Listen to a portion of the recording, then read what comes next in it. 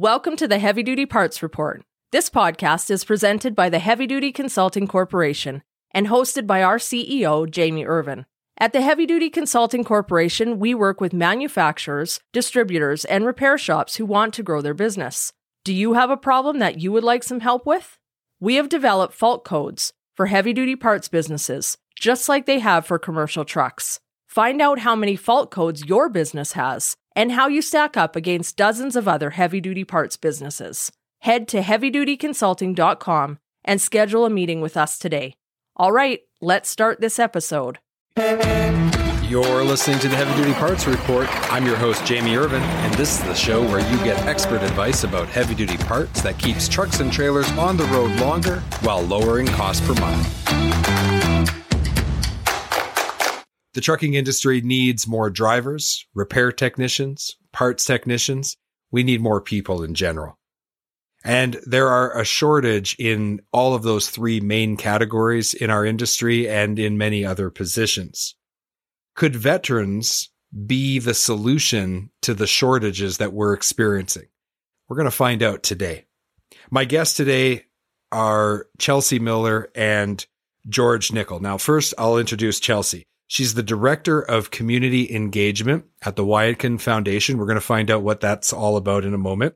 She's the daughter of a veteran, and she is proud to serve in the capacity as Director of Community Engagement. She has a degree in political science from the University of Alaska Fairbanks and a master's in political management from George Washington University. Chelsea, welcome to the Heavy Duty Parts Report. So glad to have you here. Thank you for having me. All right, now let's introduce your counterpart, George. So George Nickel, he's the Director of Student and Veteran Affairs at the Waikin Foundation. He's a veteran of the U.S. Army with 16 years of service, followed by completing an education resulting in a master's degree in social work. George started with Waikin as a warrior in the second class and then was employed with the foundation as the Director of Student Veteran Affairs, as I mentioned. George, welcome to the Heavy Duty Parts Report. So glad to have you here. Oh, pleasure to be here. All right. So let's get started. Chelsea, I want to throw this question to you first. What does the word Waikin mean, and what does the Waikin Foundation do? Yeah, great question. So the Waikin Foundation, we serve veterans as they're transitioning out of military service into their civilian careers. We have two tracks. We have our Waikin Works program for those pursuing a vocational trade, a certificate, anything in that vocational trade space. And then we have the classic program for 2-year, 4-year, and postgraduate degrees. The term Waikin comes from Native tradition, and it stands for a spiritual being. When an individual was coming into adolescence, they would be sent out, and they would be approached by their Waikin, and this took form of a spirit animal. We use an eagle for our logo as our spirit animal. And that Waikin would share in that individual's journey for the rest of their life. And it's a great reminder to us here of our mission that we're there to serve the veteran in their journey and their transition, and to be there not just for their educational goals, but beyond that. Right. And I mean, assuming that a person lives, on average 80 years or more, oftentimes their time in the military is actually just a small part of their total life experience. Yeah, exactly. And we're there to help make sure that the next chapter is fulfilling and successful for them. Awesome. Okay. Well, I think our audience is going to start to see what you do, and the need in our trucking industry are starting to come together. George, how many veterans are returning to civilian life every year? And what are some of the hurdles that they have to face when they make that transition? Well, if you look at the numbers provided by the Department of Defense, roughly 200,000 service members leave the military every year. Now, every return to civilian life is different, but I was looking at a study back in 2015, and the most significant challenges that people leaving the military face, number one, navigating veteran benefits and services. I mean, it is a challenging process. The second one, finding employment, adjusting to civilian culture, because the military culture and the civilian culture are vastly different in how you approach daily life plans and tasks, addressing financial challenges, because you're moving from a position in the military where you got that monthly paycheck coming in every month, You really can't get fired unless you do something really bad. And, so now there's that uncertainty of where that financial sustainability is going to come from. And the last thing they touched upon was transferring those military skills to the civilian sector, because a lot of the things you do in the military, they don't transfer very well into the civilian sector. Like I was a combat engineer, and we went out and blew stuff up, and there's not really much call for that in the civilian sector. You get in trouble if you just randomly blow stuff up in civilian life. Right. But those are some of the biggest things. But a couple things, no one gets out of the military unscathed. It's a high tempo, it's high operations. It takes a toll on your body. So a lot of veterans, problems with their knees, problem with their backs, some more serious injuries after that. So that's part of like dealing with the VA. And then there's also the part where, when you're in the military, you can be very young and being responsible for a lot of things as far as like people that you lead, amount of equipment you're responsible for. And then all of a sudden you're out of the military and now you're at like entry level jobs. So it's kind of like they look at themselves and they say, well, I had all this responsibility then. Why don't they trust me now? I should be more qualified for higher positions. That makes just some of the factors that, service members look at when they're getting out of the military. Yeah, I don't understand in its entirety because I didn't have that experience myself. But from what you're describing, I can see where things like the discipline that you learned in the military could be very advantageous in helping you to perform well in civilian life. On the flip side of that, the regimented lifestyle, I'm sure, while you're in the military versus all of a sudden you're a civilian again and you can do pretty much whatever you want except for blow stuff up randomly. But also I could totally appreciate where like 6 months ago, the military entrusted me with these men and women's lives. And I had that responsibility and now you won't even trust me to manage, X, Y, Z. That could be really, really discouraging for a person who's trying to make a life for themselves. Yeah, it's a little bit of a blow to the ego a little bit. That makes a lot of sense. So, Chelsea, let me ask you something.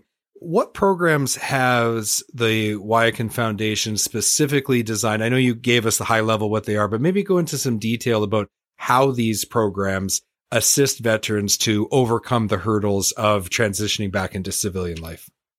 Great. Yeah, both our Waikin Works and our Classic program are built around the same 6 tenets. And the purpose is to help create structure and connection for each of the veterans in the program. So the 6 tenets are professional development. So every month we offer professional development to create some of those skills needed in the civilian world that maybe they didn't get before. We have mentorship. So every warrior receives a community mentor and a professional mentor to help guide them in their journey. We do networking so that they can get to know various industry leaders and career opportunities that might be available to them.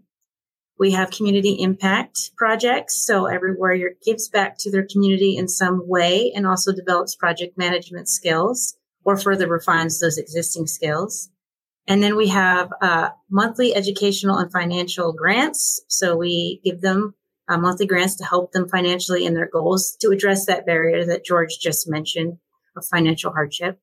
And then we have an alumni program. And that goes back to the reminder that we're here to serve them, not just in education, but beyond. And we provide interview and resume writing services to our alumni and support them as they look to continue to build their career going forward. In the mentorship component of it, is it always former members of the military that are those mentors, or is it a combination of mentors from military backgrounds and maybe just business or civilian backgrounds? It's definitely a combination. And I think that's really important, honestly, is some of our veterans benefit from someone who hasn't had a military experience, provides that corporate or business lens that they haven't experienced before. The most important thing a mentorship person can bring is enthusiasm and a desire to serve the veterans that have served them and a willingness to listen and aid them in their journey. Yeah, that makes sense. And those community events, I mean, that's how we met is we were at HTA Truck Pride's annual meeting and I got a chance to hear about your program and I reached out to you and we networked and then here we are. So that definitely works. Yes. All right. Well, we're going to take a quick break and hear from our sponsors. When we get back from the break, we're going to talk a little bit about some of the myths around hiring a veteran and how specifically veterans can help the trucking industry. We'll be right back. Don't have a heavy-duty part number and need to look up a part?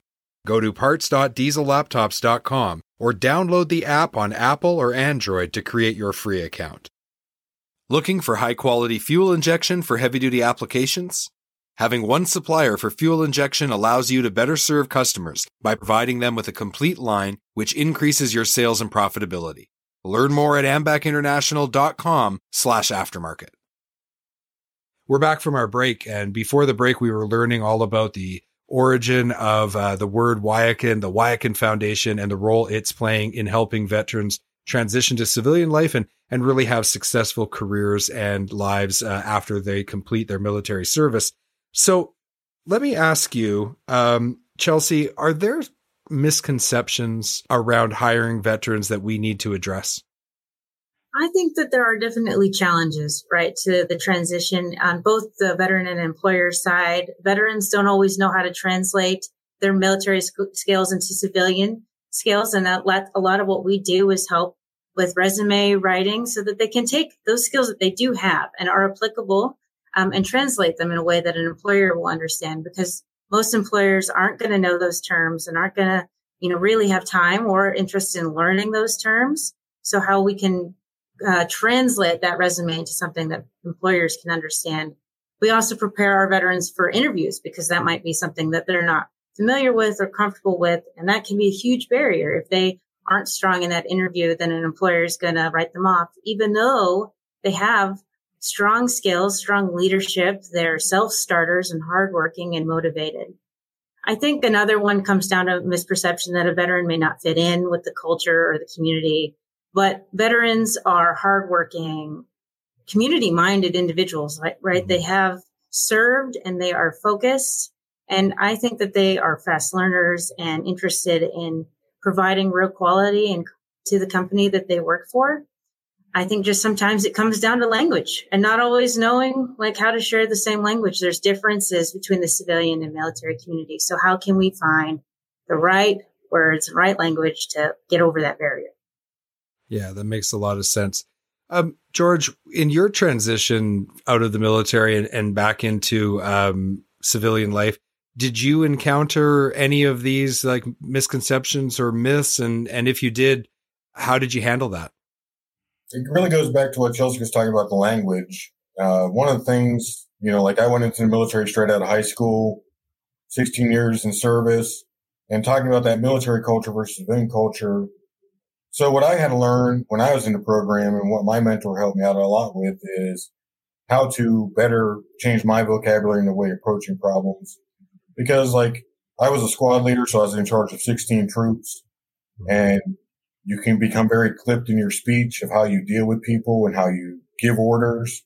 And turns out when you get out of the military, people were not really into that taking orders type mentality. So, I've been called that I can be confrontational, I could be aggressive, I could be, too abrupt, a number of other things. So it really is changing that language and how I spoke to people, not using acronyms. One of the things, when I got out back in 2011, it was right at the end of Iraq, Afghanistan. And of course, at that time, there was a lot of stuff in the media about, so many service members have post-traumatic stress, they have traumatic brain injuries. And at that time, there was a lot of things going around the nation about, well, these vets with their PTSD, they're like ticking time bombs. And, they can't fit in because they're just going to snap at any moment. And I've actually had a chance to go talk to different organizations about those types of things that, not everybody has post-traumatic stress. And if they do, that doesn't mean they're in imminent danger of becoming a security risk. There's just things they have to deal with, and educating people on, accommodations for disabilities, stuff like that, and just trying to bridge that gap and try to make yourself more presentable. I had to learn how to, not be 15 minutes early for everything and just be more kind of laid back. I'm sure it takes an adjustment period, but if you have people with good communication skills. They're working together collaboratively. These are probably the vast majority of these challenges that come along with integrating can be overcome. And with support, clearly you're having success because your whole foundation is helping veterans. How many, Chelsea, just off the top of your head, how many veterans have you helped to date? To date, George probably knows this number better than I. We're well over 100, 120-ish, somewhere around there. Probably more if you take into consideration some that before we had our official Wyakin Works program, we had some that, we went through trades, but weren't always necessarily counted towards our original total because they only had the classic program. George, do you know the full number?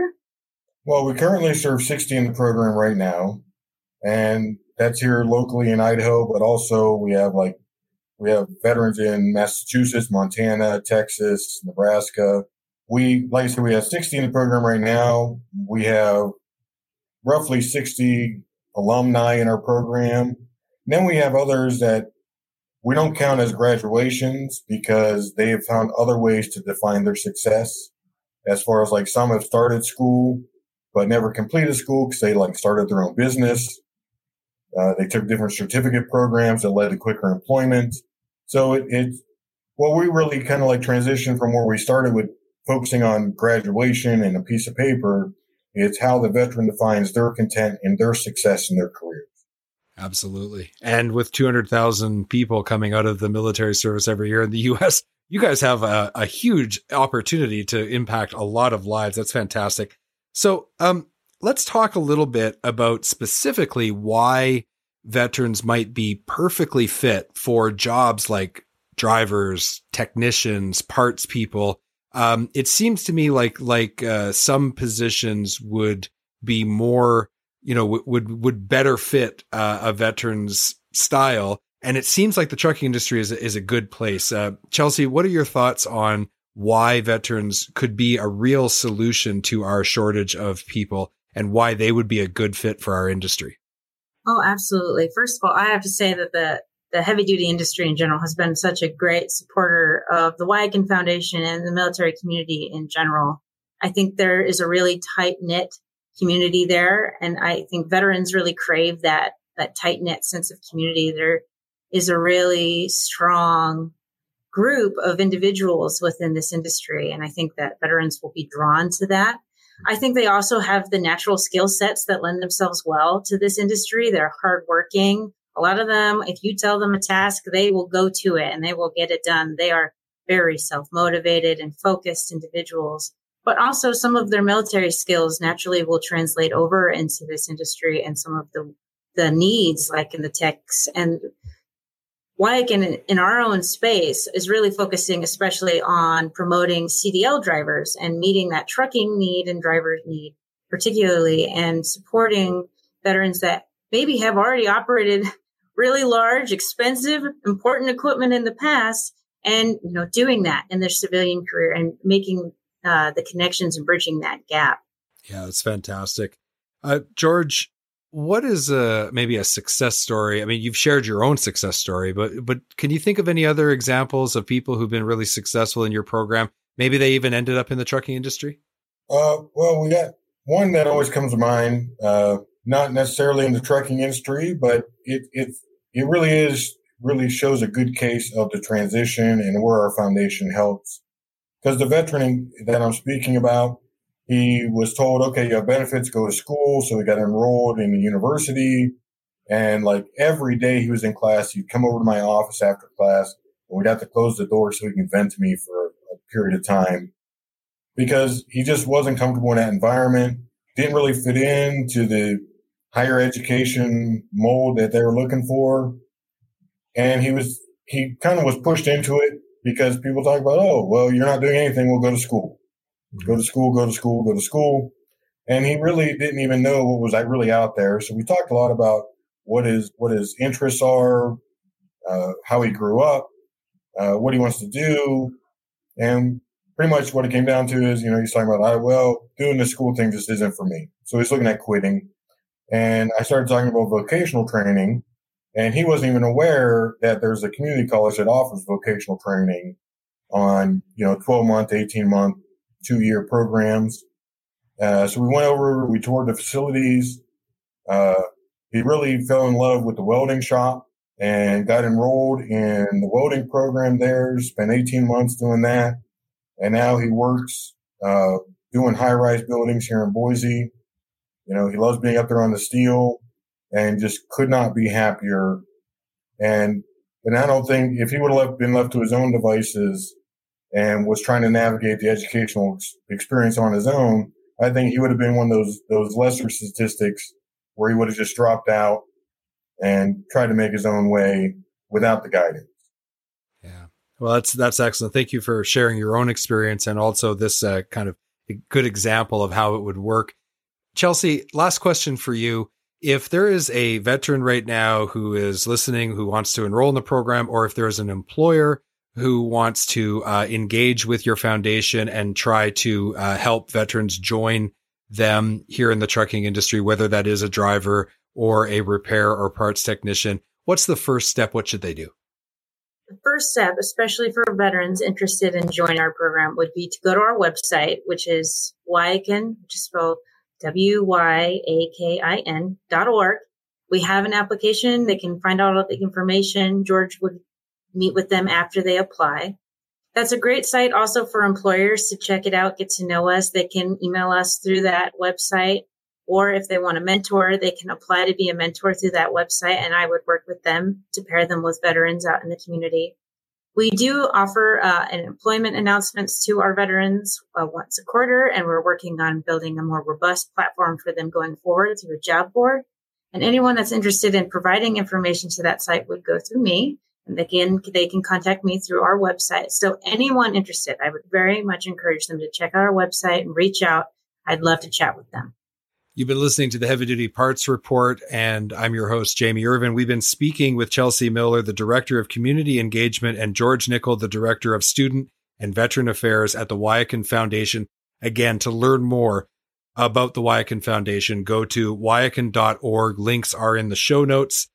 Chelsea, thank you so much for taking the time to speak with us today. Thank you so much. It's been a pleasure. George, it was great to meet you, and thank you, sir, for sharing your experience and talking with us today. I appreciate it. Thank you.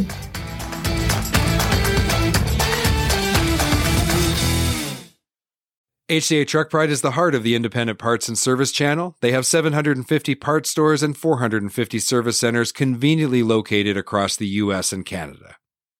Visit heavydutypartsreport.com/HDA Truck Pride today to find a location near you.